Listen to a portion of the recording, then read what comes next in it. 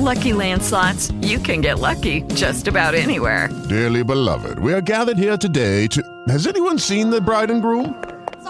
Sorry, we're here. We were getting lucky in the limo and we lost track of time. No, Lucky Land Casino, with cash prizes that add up quicker than a guest registry. In that case, I pronounce you lucky. Play for free at LuckyLandSlots.com. Daily bonuses are waiting. No purchase necessary. Void where prohibited by law. 18+. Terms and conditions apply. See website for details. Join us today during the Jeep Celebration event. Right now, get 20% below MSRP for an average of $15,178 under MSRP on the purchase of a 2023 Jeep Grand Cherokee Overland 4xE or Summit 4xE. Not compatible with lease offers or with any other consumer incentive offers. $15,178 average based on 20% below average MSRP from all 2023 Grand Cherokee Overland 4xE and Summit 4xE models in dealer stock. Residency restrictions apply. Take retail delivery from dealer stock by 4/1. Jeep is a registered trademark.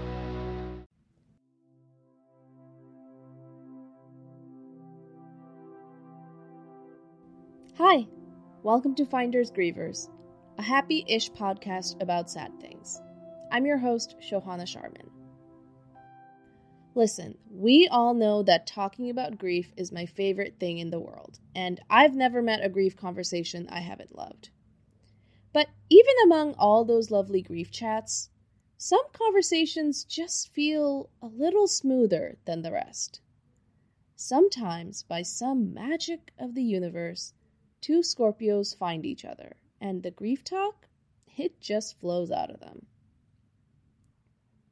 I met Catherine Hernandez in November 2018 through the Emerging Creators Unit at Buddies in Bad Times Theater.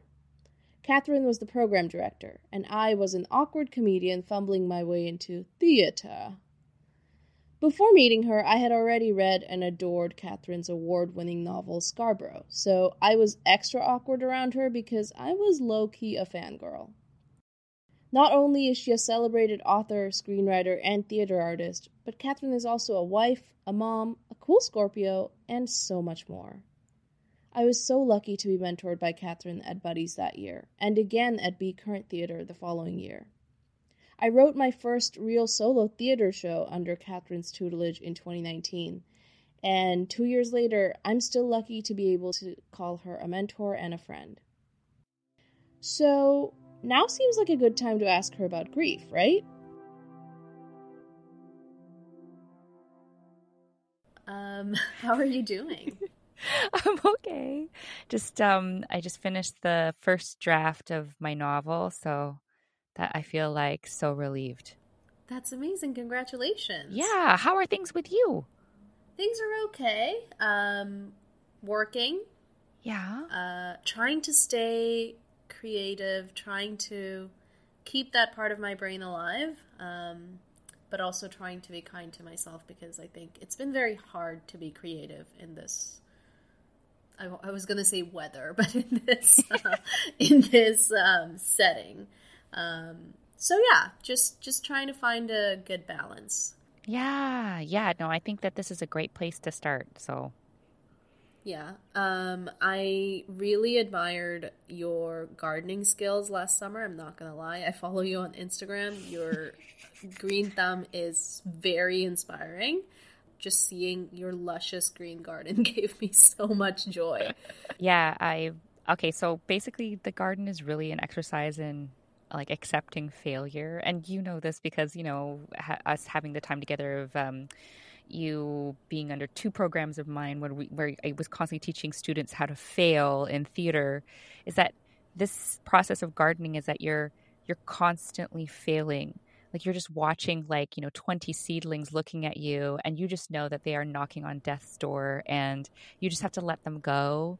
I find that so hard.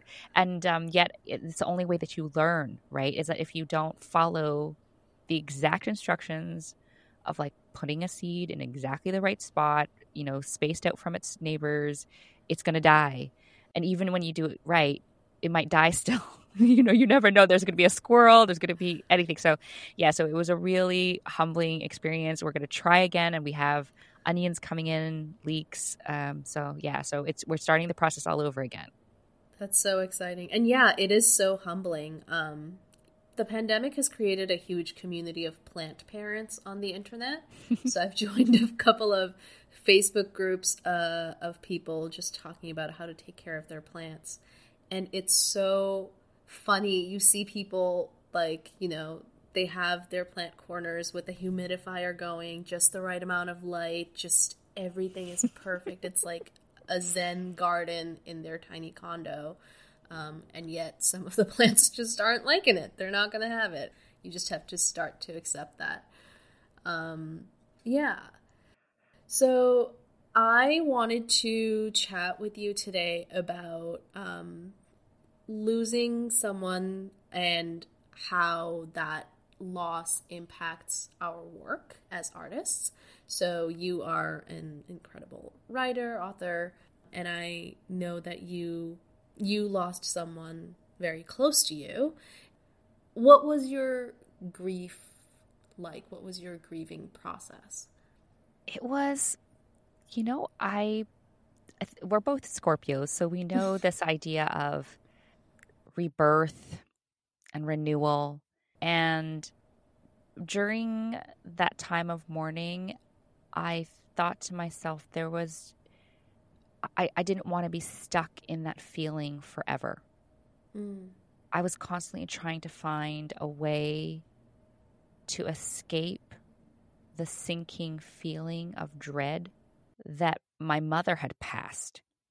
And so to give you an idea, like just to give you some context about that time in my life, is that it was 2017, and which I can't believe was 4 years ago, but it was 2017, and during that time, it was this. It really was like a groundbreaking moment in my career, because within, you know, a month, I had said goodbye to my life as a caregiver. I was the owner of a home daycare, so really living hand to mouth. And within a month's time, I accepted the position of artistic director at Be Current Performing Arts. And I published a book that ended up being critically acclaimed and beloved by the nation. And it was something that I didn't foresee happening, but I was on such a high from that moment, like this life-changing time. And then on November 2nd, that was my 40th birthday. And I just thought, wow, like life is generous. Life is good. Like the universe is being so generous to me right now. And yet the universe was like, but you have so much to learn. So here's one of the biggest lessons, is that your mother will not be here forever. And boom, my mother called to tell me that, like what the Christmas plans were going to be, that, we're going to have dinner at your house on Christmas Eve.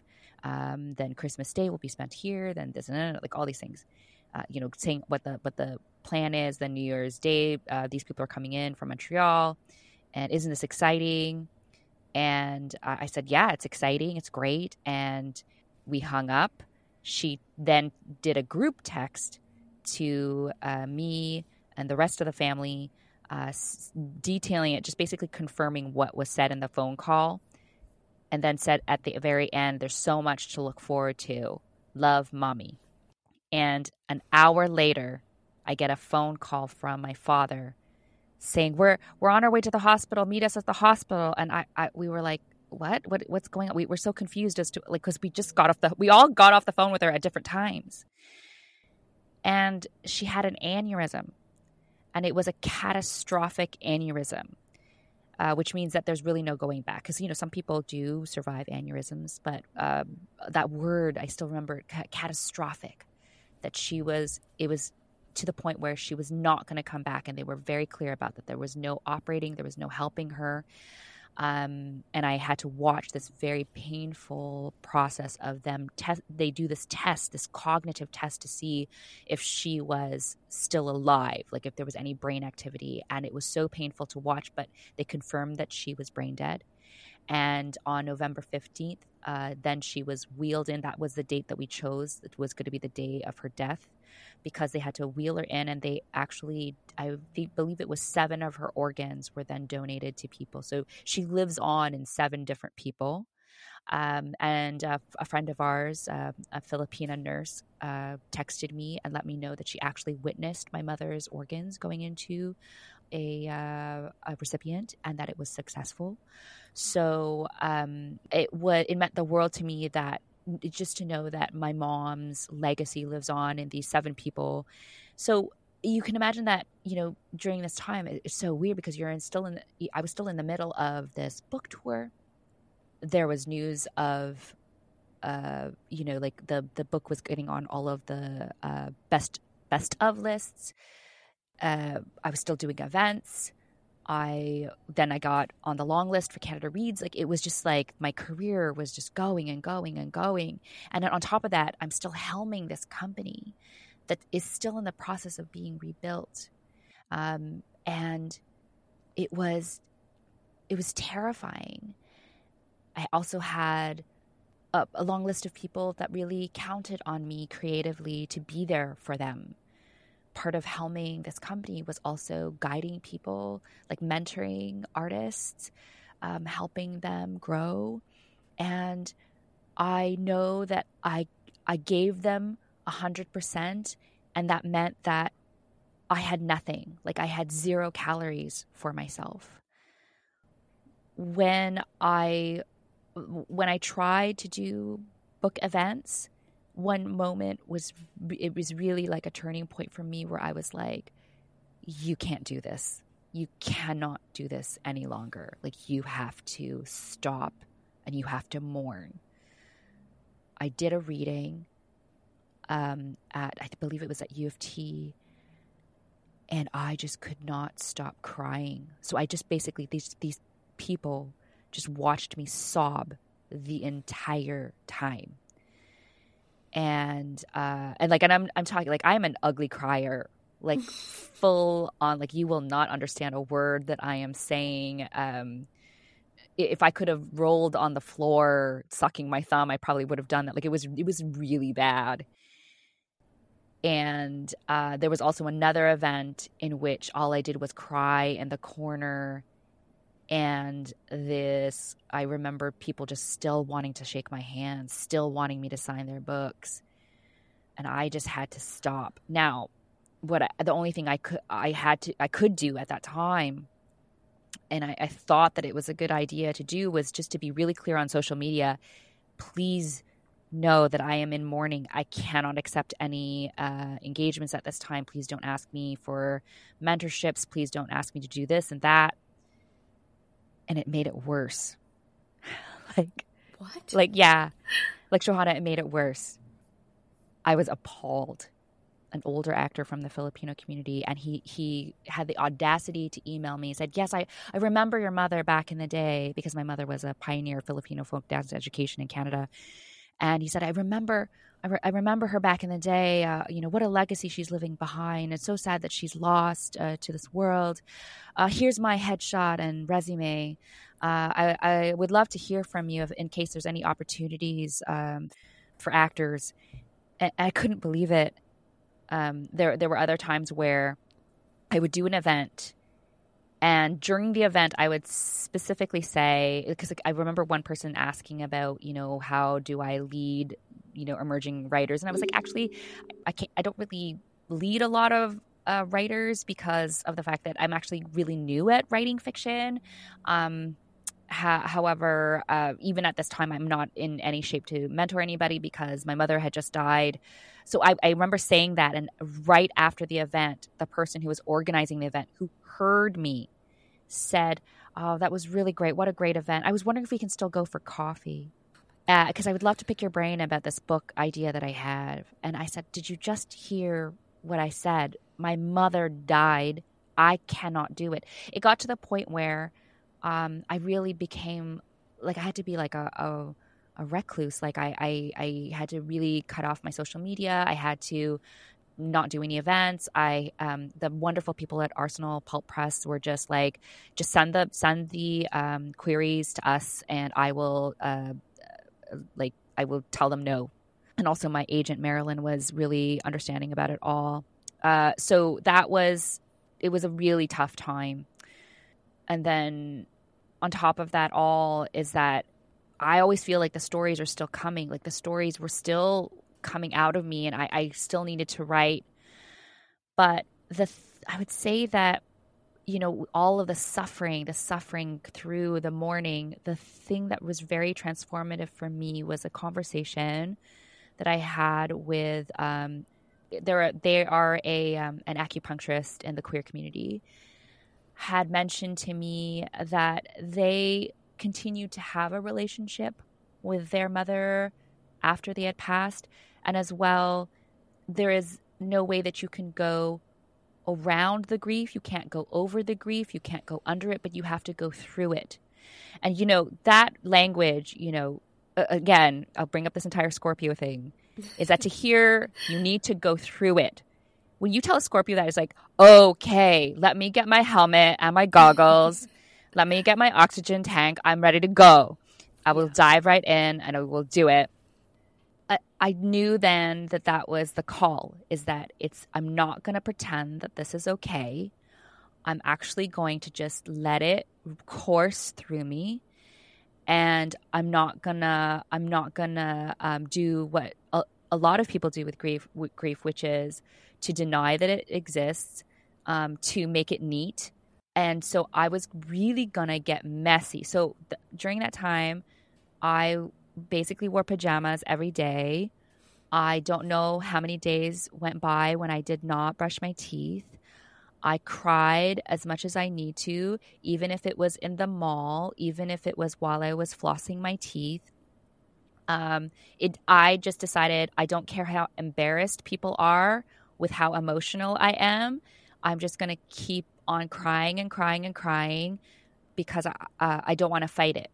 I will just mourn it because my mom deserves for me to be truthful about how much she meant to me. And I did it. I really, really just really, like lacerated the boil and just let the infection come forth. Like that's what it was for me. And it's still, these waves still go through me. But I'm so thankful for this person, this practitioner telling me this, because I needed to be given permission to just let it go. Because otherwise it was going to affect me, and I was just going to be filled with so much regret and resentment. And I feel really thankful for that. So much of what you're saying is resonating with me. I think the idea of like being given permission to grieve is one that we don't hear about often, but I definitely relate to it. What I found really interesting, we didn't know each other in 2017. You said your mom passed away in November of 2017. My mom passed away in March of 2017. No way. Yeah. And it gets stranger. I remember that year I was still living with my dad in our family home, and every morning my dad would drive me to Kennedy subway station to drop me off, and from there I would take the train to go to work. And on that car ride, my dad and I never got along well, and it would be pretty much a silent car ride, and we would usually have the radio on. And one of the things I remember very clearly was when you were on CBC Metro Morning talking about Scarborough. No the book way. Scarborough. Yes, I'm not kidding. I remember this because you were taking the LRT with Matt Galloway. Matt Galloway, that's his name. Yes, you were taking the LRT with Matt Galloway, and you were showing him, like, this is Scarborough. Like, this is the place that I wanted to write about. This is where my inspiration comes from. And I just remember, again, I knew nothing about you at that point, but I just remember listening to that conversation. I was like, I want to read this book. And that's how I ended up getting into it. And then years later when I met you, I don't know if I ever told you this, like the first time I met you was for the Buddies audition. Yes. I was shaking the entire day. Like the whole morning I was like, I want to meet Catherine Hernandez. Like, I was fangirling. But how strange is it that like from that time in my life where I felt like a shell of a human being and I was not responding to anything, But I very clearly remember this one morning when I heard you on the radio, and I had no idea what was going on in your life at the time. Like, I just remember, I heard you on the radio, I thought you were great, and I just went and picked up your book. To now hear this other side, where, it sounds traumatic, honestly, to be hounded like that while you're mourning.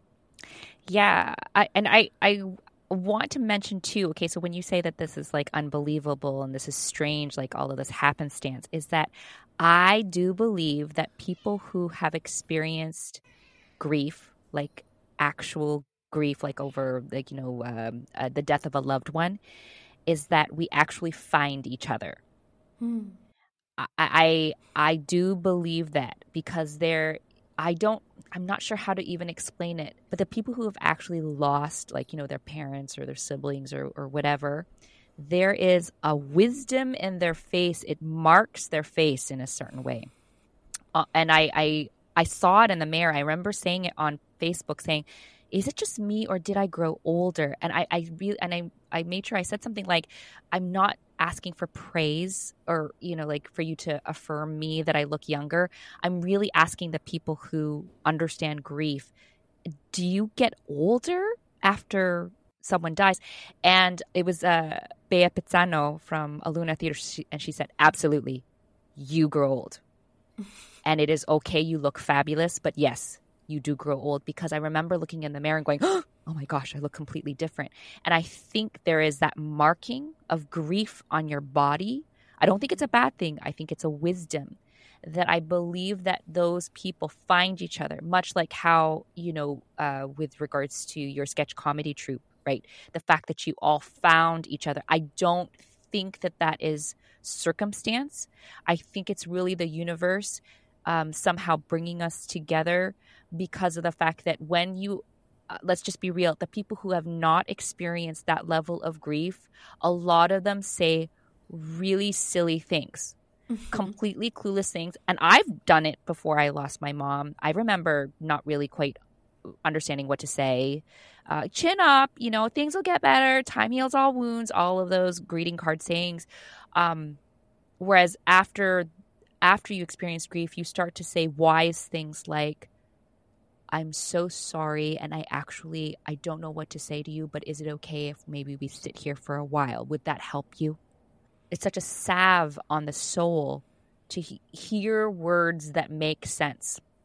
And I know that the universe really brings people together when they've had similar experiences like this. Otherwise, I think I would be screaming at the sky right now. If I had just been surrounded by clueless people who had never experienced grief, I just would have been like, no thanks. No thanks. I'm just going to go hide in a cave right now. I remember there were so many mornings after my mom passed away where I would just stand in front of the mirror and like look at my face. And it wasn't necessarily that I felt older. And I kept wondering, I was like, maybe I'm crying and my eyes are sunken in. Like, I just looked worn out. I think the year after my mom died, I felt like I had aged 10 years mentally. Mm-hmm. Just, I went from nothing feels right. I don't really feel like I'm the same person anymore. And I moved out that year, moved into my own place. I had never cooked before. I had to teach myself how to cook when I moved. Oh my gosh, what a like amazing transition for you. It was something else. My mom had always been an incredible cook, and she would try to get me to cook with her so that I could learn, because she would always say, like, you really like eating this food. Someday you'll have to cook it yourself. And I'd be like, yeah, whatever. And I never took the time to learn. And after she died, I remember thinking, like, oh, I'll never get to taste her lentils again. Like, who's going to make that for me? I still don't know how to cook Bangladeshi foods. Sometimes I think I should try, but then I just kind of, part of me is like, oh, it'll never be as good as hers, and so I don't try.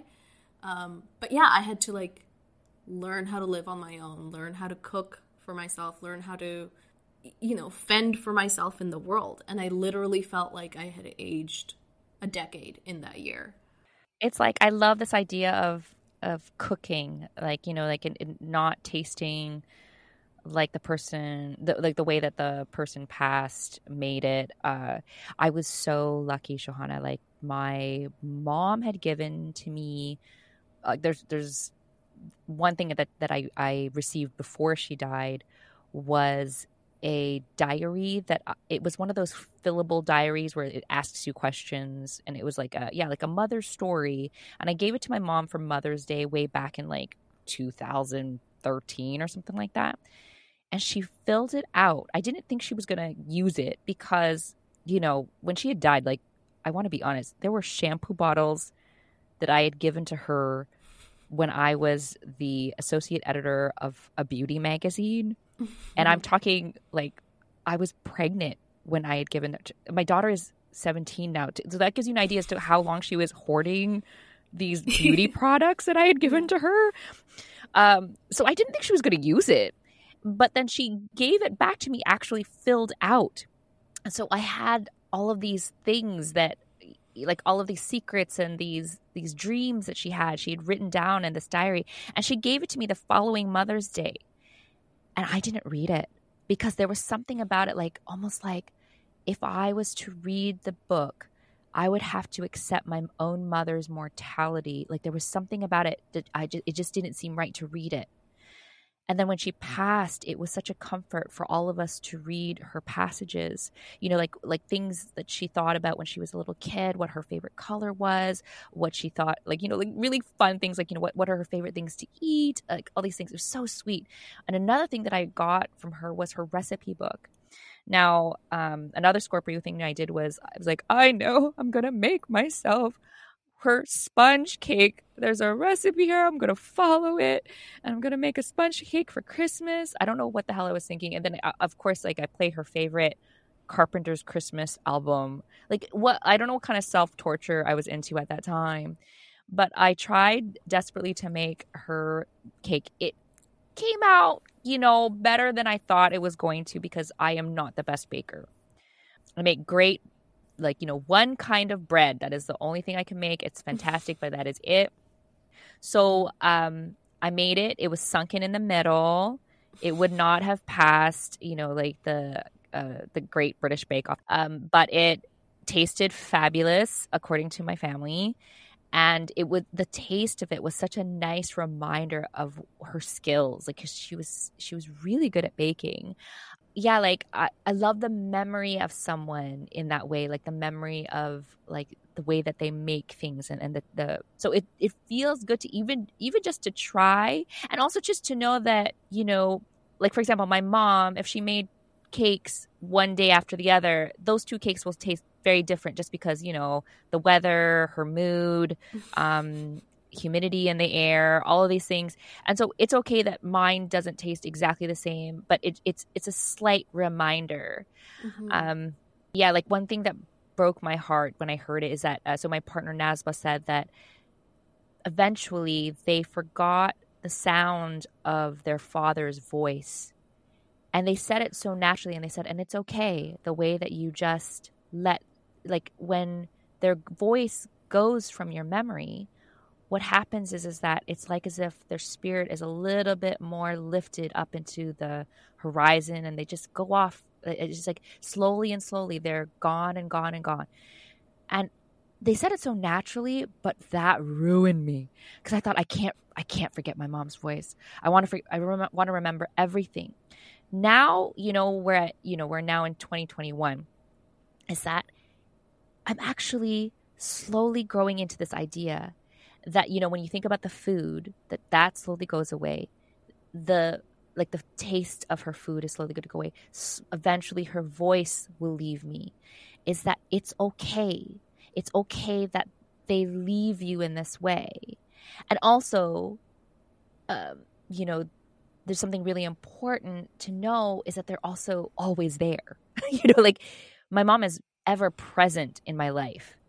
And I feel so thankful that our relationship now is extraordinary. Like I feel so strong about who she is to me because, like all relationships, they're not perfect. And we definitely had our struggles. But the truth is that she was the person who made me who I am. I'm a creative person. I'm a leader. I'm strong because of how she taught me to be. So I feel her. I've seen her in one dream, which was really nice. And it was just like how it was before. We met at a mall. We went to the food court and enjoyed food at the food court. And I thought she must have went through so much trouble to reconstruct this entire world of like a mall and everything, because that really reminded me of what it was like to be around her. Like for her to appear that way was a lot. She also appeared to me in around, I can't remember if it was Christmas or her birthday, but I looked to the side and I saw her shoes for like the briefest second. And I was just amazed. Again, I'm always full of gratitude when something like that happens, because it's like, I don't think it's easy for them to do that. I think they probably have to like fill like this form in triplicate. They have to like, get permission. They have to go through all, I don't know what kind of spiritual protocol they have to do this, but it must be a lot, right? Because it is like, it's a lot for them, whatever, or it's just energy, when they could be doing other things. Like my mom could be seeing movies in whatever the spirit world they're doing. Like she could be going to the buffet, whatever she's doing. But instead for her to do this, it's just, I'm so thankful. But I always feel like she's there when I'm writing, and I can see that she's just so proud. Like I can really feel how proud she is. And that feels great. And so like, just slowly, it's like, oh, the mourning is still there. The grief is still there. And that feeling like there's like a hole in the sky. And yet it feels like, yeah, there's a hole in the sky. You know what I mean? Like I didn't believe it back in 2017 if someone was to tell me that you just get used to it. Like it's just a fact instead of it being the tragedy of your life. I wouldn't believe it. But now I'm just like, no, it's just that for me, what was really comforting is that I just know that spiritually she's here. I know that she's just so proud of me. Yeah, it's so funny. It's strange. 4 years feels like nothing, and yet 4 years feels like an eternity. Mm-hmm. It's constantly towing that line of, I can't believe it's been 4 years. Wow, I can't believe it's been only 4 years. The thought of forgetting her voice is, I'm not going to lie, that took my breath away a little bit when you said that. I might need to sit with that one for a while, because that, to me, that felt like, that's hard. That felt like a gut punch in the second. I think it just says something about the human experience that, it's just, yeah, there's a hole in the sky. What about it? Yeah. In Bangladesh, it's a very common, it's sort of, I don't know if it's a myth or if it's a religious thing, but basically they say that after losing someone, if you see them in your dream, it means that they are in heaven. So after my mom passed, my aunts and uncles and cousins kept asking me, like, have you had a dream about her yet? Have you had a dream about her yet? Like, you should be dreaming about her. And I hadn't. And I remember feeling so guilty. I was like, oh my God, like, why can't I dream? Like, I just need to have this dream so that, I can tell them, like, yes, I've dreamt about her. She's happy. She's in heaven. And I remember just feeling this tension of like, what am I doing wrong? Why am I not dreaming about her? And then one night, I had a dream about her, and it was, the context didn't make sense at all. It was University of Toronto, the St. George campus where I went to school. One of the science buildings is called the Sidney Smith Hall, and it's a hall where I spent a lot of time in undergrad. And in front of this hall, there are these large concrete planters with lots of greenery. And my mom loved greenery. She loved gardening, growing tomatoes and chili peppers and all those things. But there's this large concrete planter with the tree coming out of it, and she was sitting on the edge of it. And I remember when she was sitting on the planter, her feet didn't reach the ground. Oh. So she was like dangling her feet and smiling. And I woke up, and I think it was the first time that year that I like woke up with happy tears. I was like, I finally dreamed about her. Yeah. She's finally in heaven. Thank God. And just to see her be so light and joyful, I think because she passed away from a long-term illness, it was very hard to watch her suffer. And it was very hard to watch her be less and less of herself every day. Before that dream, I couldn't remember the last time I had seen her, just like smile and have a moment of levity. So that dream meant so much to me. And I remember the next week, my cousin asked me, like, did you dream about her? And I was like, yes! Do you want to hear about it? I was so excited. I was like, yeah, it finally happened. Well, that was a total win, Shahana. Seriously. Even if it was just a flash, if it was just a moment, that really, I do believe that was a lot of trouble for your mom to arrange. Yeah. Because that's, I think our brains are just such complex things. Mm-hmm. Like to get to that place where they can meet you in that in-between place, whew, yeah. It's a lot. It's a lot. So I just think that's such a, I'm so glad that you had that dream. Thank you. One thing I wanted to ask about, so you said that when you're writing, you can feel that your mother is there. How has your mother's loss or your grief impacted that? Well, I'm just really thankful. Like my practice is a very specific kind of practice that not a lot of people have. Mm-hmm. I'm certainly not the only one who believes this, but the way that I write is that I believe that the ancestors are writing through me, that I'm just a conduit. Even before my mom had passed, I would just take a moment, breathe, and just let my fingers just dance on the keyboard. And whatever they wanted me to say, I'd say. Now, if that was not my practice, I don't think I would have been able to write while in mourning.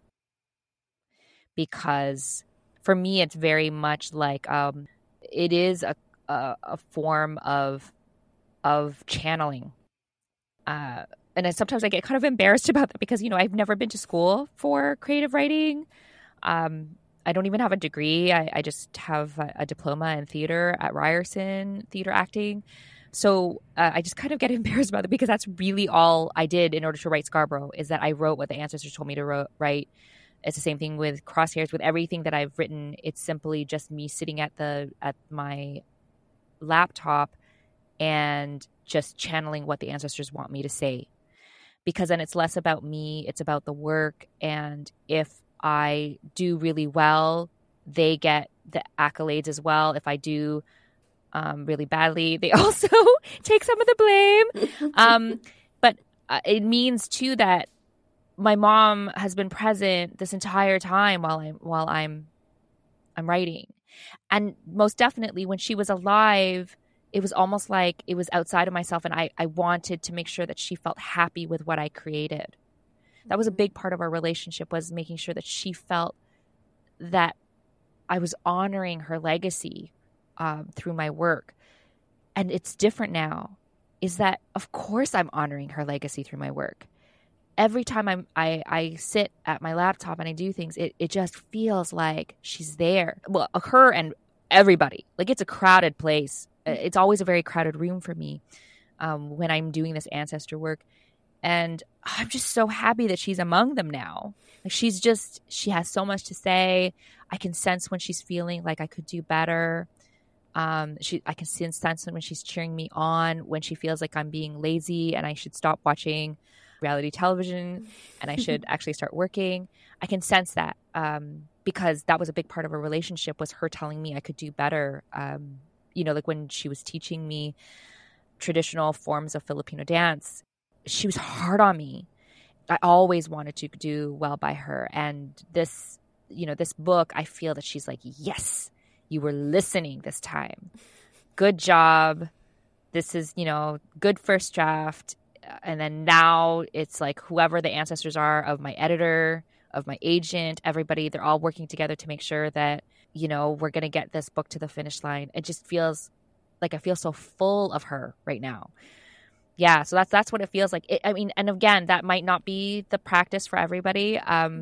I get that it's a little granola because, I did a writing workshop recently. Was it just last year it was like writing during the pandemic. And I thought it was going to be really helpful for people to understand this sort of like spiritual practice that I do, because it's non-capitalist. Mm-hmm. It's not about sitting and writing down and, go, write. Instead, it's just saying, what is the universe telling you to do? Then do it. Because if the universe is saying stop, breathe, cry because we're in the middle of this crisis, then do it. But otherwise, let the ancestors guide your hand along the page. And I got some feedback from people saying, this is not my practice. I was expecting exercises, writing exercises. I was expecting you to, make me do a diary passage, or for us to read our work to each other and all this stuff. This is not what I signed up for. And I got it. I totally get it that it's weird, but it's totally what works, because during the pandemic, I did not stop writing. And the reason why is because the ancestors didn't tell me to stop. And if they're there, like, you know what I mean? If they're moving me, I'm moved. I didn't feel hard done by, because it's not about me. My personality, the one that is affected by the pandemic, that is ruined and scared for the future, is not the one writing. They're the ones who are writing. They're just using my hands. So that really helps. Gotta love those ancestors. They really, really, during a pandemic, they've been so helpful. I love that so much. And it also makes me think of one of my favorite cliche quotes, which is teamwork makes the dream work. It's something that I say constantly at work in like a very corporate setting, but I don't think I've ever meant it more than when I'm saying it now. Yeah. Truly, like, that's so wonderful. And it feels, you said that it's non-capitalist, but it feels free, and that's beautiful. And I think, as I mentioned, like, I've been struggling with staying creative in this pandemic, and I think part of it is because my brain keeps going to, like, well, what am I trying to produce? What am I, like, trying to make? Am I trying to make a show? Is it going to be on the stage in 2022? Okay, who's going to come to this? What do I need to... It's so much of it is, like, driven by the result. Yes. And I think the idea of freeing ourselves of that and just sitting down and write what you're feeling or thinking, and whatever the ancestors are channeling through you, just take that and run with it, is great. Yeah, because then the question you ask the universe is just so big, right? It's just like, what do you want me to say right now? Mm-hmm. At this time, the universe was saying, I want you to write a book that is about a friendship, like just pure love between these two people that would not have crossed paths otherwise. Just write this book. And that's what it felt like. It felt like a warm hug. And I think that we all need a warm hug after all of this. So I just loved writing it. And that's what it feels like. It feels so wonderful when they're guiding you. That's so wonderful. And I cannot wait to read it. I'm so excited. Oh, good. If you could go back in time to when you were grieving, or when you lost your mother, mm-hmm. what advice would you give yourself? I would say that it's okay to say no. You don't have to explain anything to anyone. That, it's that cliche, is that no is a perfect and complete phrase. And the world will keep on turning. The time will keep on marching on. You can say no, and it's going to be okay. Love that. What advice do you give others going through grief or loss now? I will tell you that there were support groups that I was a part of. Mm-hmm. And sometimes you'd see people that were like mourning for decades, and they would be just cycling through the same monologue over and over about what they were grieving about. Is that, there'll be like this one detail about not being able to say goodbye, or, just like things left undone. And they will keep on cycling through it over and over again. And you can make the decision as to whether or not you will complete that cycle, you will complete that grief and say, I'm not going to cycle through this regret and this resentment. I'm going to face what that resentment is and really grieve it, let it course through my body instead of just going through that cycle over and over again, because I wanted to really, in partnership with my mother, move through it gracefully. But I feel like really facing the grief head on so that you're learning things from it instead of it being this constant thing of this constant trigger that's going to, send you down this rabbit hole, right? But I really want to face my grief in a way that it's generative to me. And I've learned a lot from it. I remember my mom now. I remember her spunk. She was just so spunky. She loved dancing. And I'm sure that wherever she is right now, at resorts where you have that dance instructor who's teaching everybody how to do the line dancing and all that, she's totally doing that with all of the other spirits. They are just having the best time with her around. Mm-hmm. I'm sure she's sort of the center of attention. Is that I remember her like that, just loving to dance. And it was, what the sad thing is that because she had AFib, which is the reason why she had the aneurysm, was because the blood thinners that you take with AFib can give you, one of the side effects is an aneurysm, is that she wasn't able to dance closer to the end of her life. And I think about that all the time because I can't imagine not dancing. But that was my mom. She wasn't able to dance for the last year of her life. Is that so that's how I remember her, is dancing. And just that joy that she had in her body with moving her body. Honoring her memory most definitely is that if I want to dance, I dance.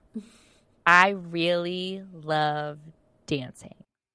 And so it's, that joy is in my body. So, it might be 5 o'clock in the morning. I'm not joking, because that's when I get up now that I'm in my mid 40s, is that I will still listen to music early in the morning and just be dancing in my kitchen. And I know that she's there with me. And I also honor her by, the few people that I do mentor, is that it's the patience that I have for them, because her specialty was teaching non-dancers how to dance. Oh, wow. And she had a great amount of patience for it, even with the most awkward, sometimes people are just really body awkward. And those were her favorite projects. And I think about that and I'm like, oh, okay. So when I'm mentoring people, I really do have that. Those were actually my favorite people. The best storytellers I find are the people who are bank clerks and, dentists and, cashiers. Those people tell great stories. And so when I really encourage people to find the art in their life, I feel like I'm really honoring my mom, because she loved to do that. I love that. I love telling people that, actually your story is great. You should write that down. Share it. You are really smart. You're really brilliant. Keep going. And so that I know that that's my mom talking for sure. That's so lovely. And I also chuckled to myself when you said awkward in the body, because I don't know if you remember, but again, going back to my buddy's audition, I was so awkward. You kept trying to, you were playing music and you wanted to see how we would move with the music. And I just remember, because I explained this to you after, I have trauma in the body that stops me from, sometimes freeing myself. But I remember you played the music and I was just I don't know, am I really doing anything? And I remember leaving that audition being oh dear God, what is wrong with me? Oh gosh, no. I mean, when it comes to movement like that, it really is as a teacher, you just know when people are okay, there's body awkward, then there's another category, which is just there's a spirit that's there that's moving them, but then there is the personality that's saying, don't move this way right now. And I could definitely see that in you at that moment. And I think that both of us, what's so interesting about the fact that when we had met at that time, that both of us were, different stages of mourning, is that, as the leader of that program, I think that I really had to not be in a mourning stage at all. And it felt like a blessing to see you still in a raw state that I'm like, you're feeling what I wish I could feel right now, but I have to lead this class. Like that was what was so interesting about that interaction with us at that time. Because, you can't really feel, during when you're leading people. But I'm glad that you felt like you were like, this is where you're at that point. This is all it is. This is all it is. Catherine, thank you so much for this wonderful, strangely joyful conversation about a really, really otherwise depressing topic. Totally. That's what I'm finding over and over is like these conversations are pretty happy. We're talking about sad things, but like the conversations don't feel sad, and that's so wonderful. Oh no, it is. You know what it is that when someone else is mourned, they can see the humor in it. Yeah, for sure. If another person told me the first year is the hardest, I'm gonna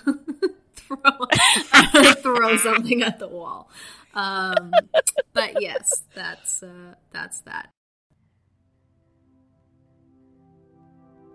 Well, friends, consider this an indication from two Scorpios that your permission to grieve has been granted.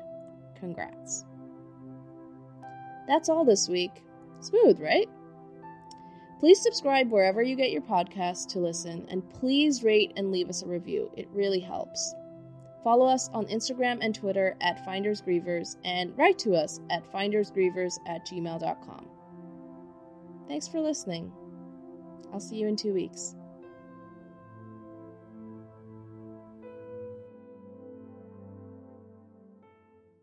With Lucky Land Slots, you can get lucky just about anywhere. Dearly beloved, we are gathered here today to... Has anyone seen the bride and groom?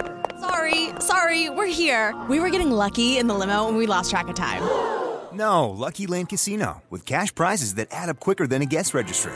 In that case, I pronounce you lucky. Play for free at LuckyLandSlots.com. Daily bonuses are waiting. No purchase necessary. Void where prohibited by law. 18+. Terms and conditions apply. See website for details.